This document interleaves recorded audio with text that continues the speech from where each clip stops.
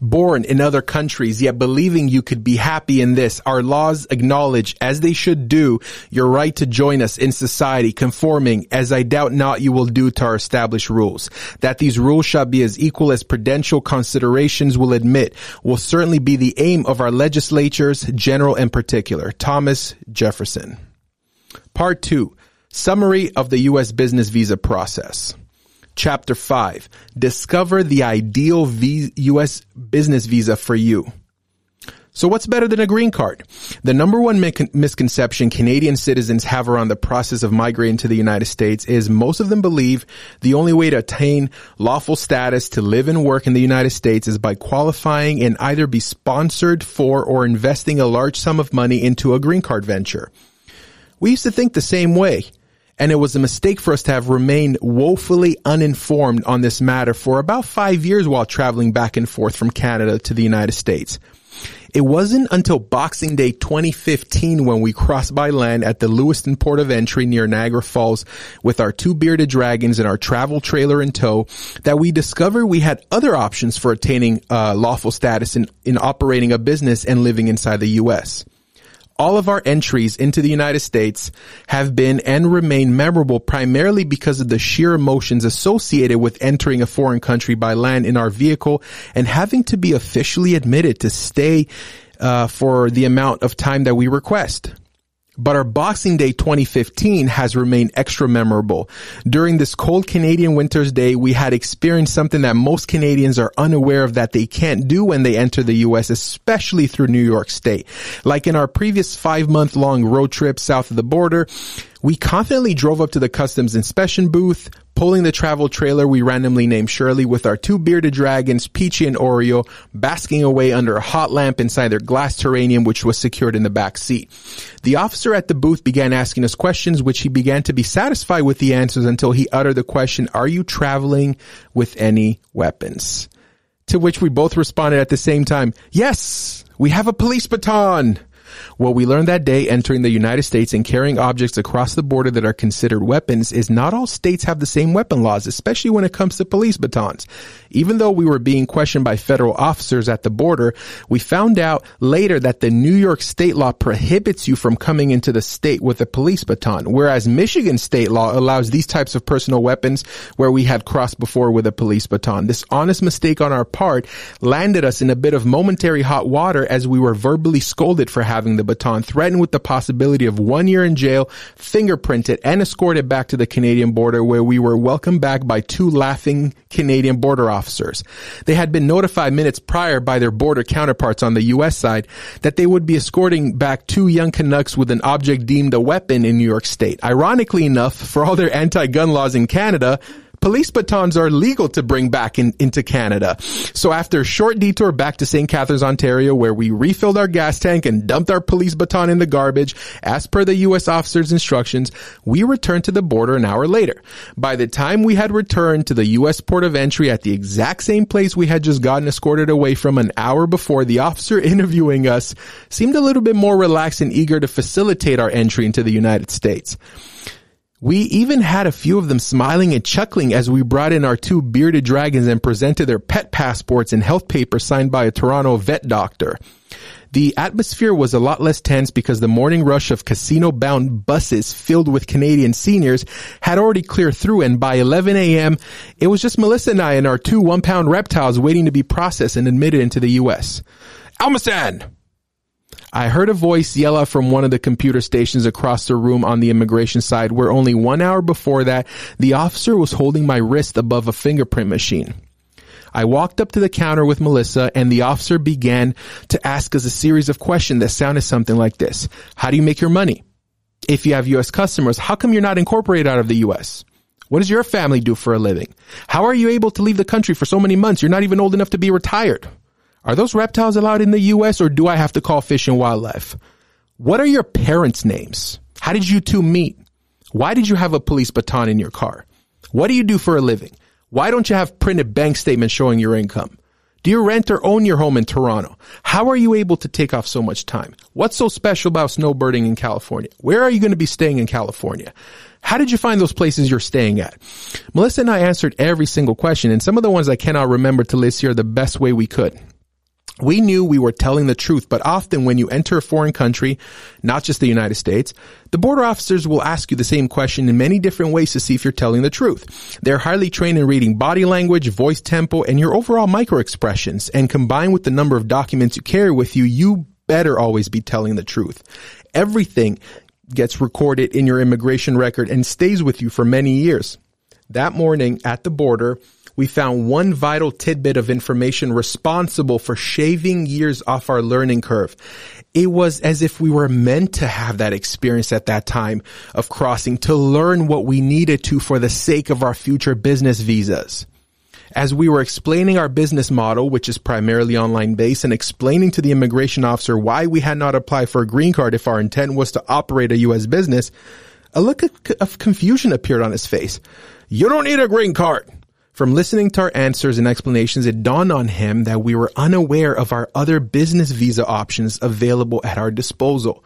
He proceeded to inform us of this other visa specifically available to Canadian business owners, entrepreneurs, and investors who don't have an intent to become U.S. citizens like with a green card, but who wish to invest, purchase, or develop a business in the United States and live there temporarily for as long as they own that business or venture. I can remember feeling like a huge weight lifted off my shoulders and a great path of opportunity had just been laid out before us. We were told all we had to do was follow that path and we could live in the United States year round. The best entrepreneur visa for Canadians. At the time I'm writing this book, there are 19 temporary worker visas that foreigners who wish to work, sing, act, be religious workers, or athletes can legally apply for, not just Canadians.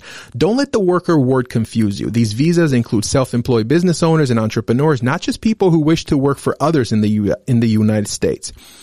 But for the purpose of this book, I assume that you're a Canadian citizen that is either an entrepreneur, an investor, or a business owner that wishes and has a desire and a drive to discover the U.S. immigration options at this point in time. Out of the 19 temporary worker visas available to you, you might most likely qualify for either an E visa or an L visa if you're one of the above.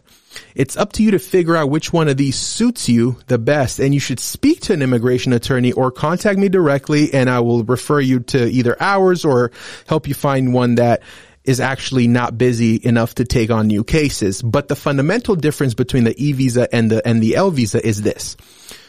The E visa is usually for Canadians who wish to enter into a purchase agreement to purchase a U.S. business or start a new one. The L visa is available to Canadians who have an established and producing Canadian-based business who wish to expand their company and open a branch or a U.S. location.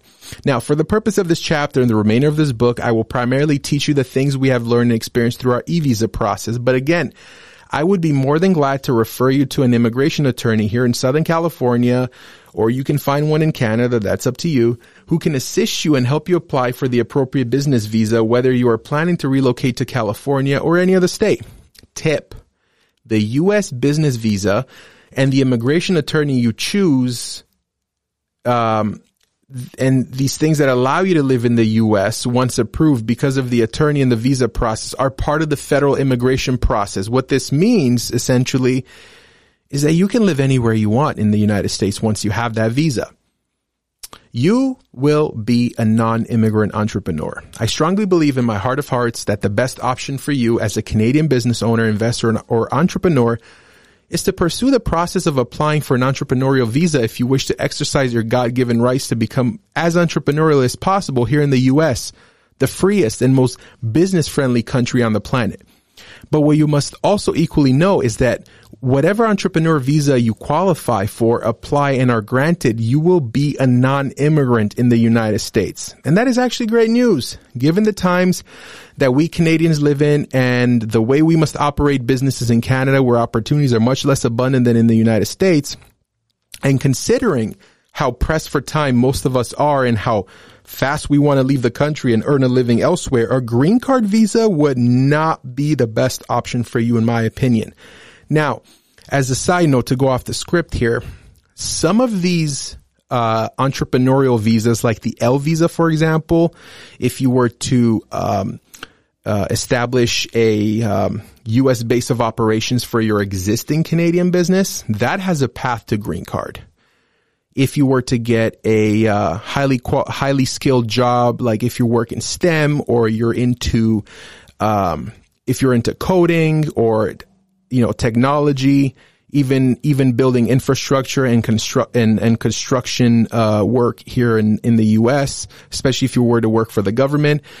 Anything that's highly skilled would allow you to essentially apply for an H-1 visa, an H-1B visa, which also has a path to green card. But again, this book and everything that I teach is mostly for the E-visa. And even though I know things about the other visas, I would only be able to fully assist you and advise you on the E2 visa. So, you know what? It can take many years as of right now, 3 to 5 years to obtain a green card. And even then you need at least, I would say right now you need $900,000 if you were to apply in a in a high unemployment area. They call it a TEA, targeted employment area. But really you need 1.8 million US to invest here in the United States. To top it all off, a green card application would imply that you're ready to leave Canada for good, break all ties, and become a permanent resident in the United States. This is not what Canadian business owners, entrepreneurs, and even investors want when they think of how they would like to live in the U.S. full-time and run a business inside this country. Some do, but most don't. But most Canadians don't know any better and are not aware that there exists a business visa for the U.S. that ultimately allows you to do the same thing, which is live here, grow your business, allow your spouse to work, your children get to go to school, and does not force you to uproot your Canadian life any more than you have to. To top it all off, the investment required for an E-visa is somewhere around $100,000. Now, again, to go off the script, the minimum requirement for you to commit to the United States under your E-visa, even before you get your visa to actually start a business here in the United States, a lawyer will take your case if you've already invested about $75,000. So that's as of early 2023. But just to be safe, aim for about $100,000 US. Okay. Moving on. Considering that this visa is temporary and can be renewed every 5 years indefinitely, I firmly believe that it's a much better play than aiming for a green card right away. The good news is that the E-visa is known to be a dual intent, which means that even if you had an E-visa for, let's say, 7 years and your business was financially successful, that it could meet the green card criteria, you could legally apply for a green card at a later date. But the whole point of the E-visa and of this book really is to offer you my personal opinion, which you should have a U.S. immigration attorney confirm, and that is the fastest and most legally sound way of leaving Canada for the U.S. to start a business is by obtaining an E-2 visa. Much better, in my opinion, than a green card. Now, before I finish off the chapter, the dual intent concept is a little bit confusing. Some lawyers will actually tell you that the E-visa does not have dual intent, and some lawyers will tell you that it does. Really, the difference between the E-visa, the easiest way to explain it, and the other visas that actually have the dual intent, which allow you to apply for the green card directly, is that with the E-visa, before you apply for your green card, you actually have to make a separate application to the USCIS when you're inside the country, or to the consulate. You have to actually request permission to apply for the green card. So that's what makes things a little bit more complicated with the E-visa. Okay, so you're going to be hearing a lot of talk in the coming years, especially if you connect with lawyers, about the differences between the E visas and the L visa and the H visas. Now, the H visas and the L visas, those have a direct path to green card. And with an E visa, if your E visa business grows to a business level, a financial level where you actually have the money to invest into a green card, you can technically apply for a green card, but first you need to ask for permission to apply for a green card and then apply for the green card as the H visa and the L visa people could. I hope that makes sense.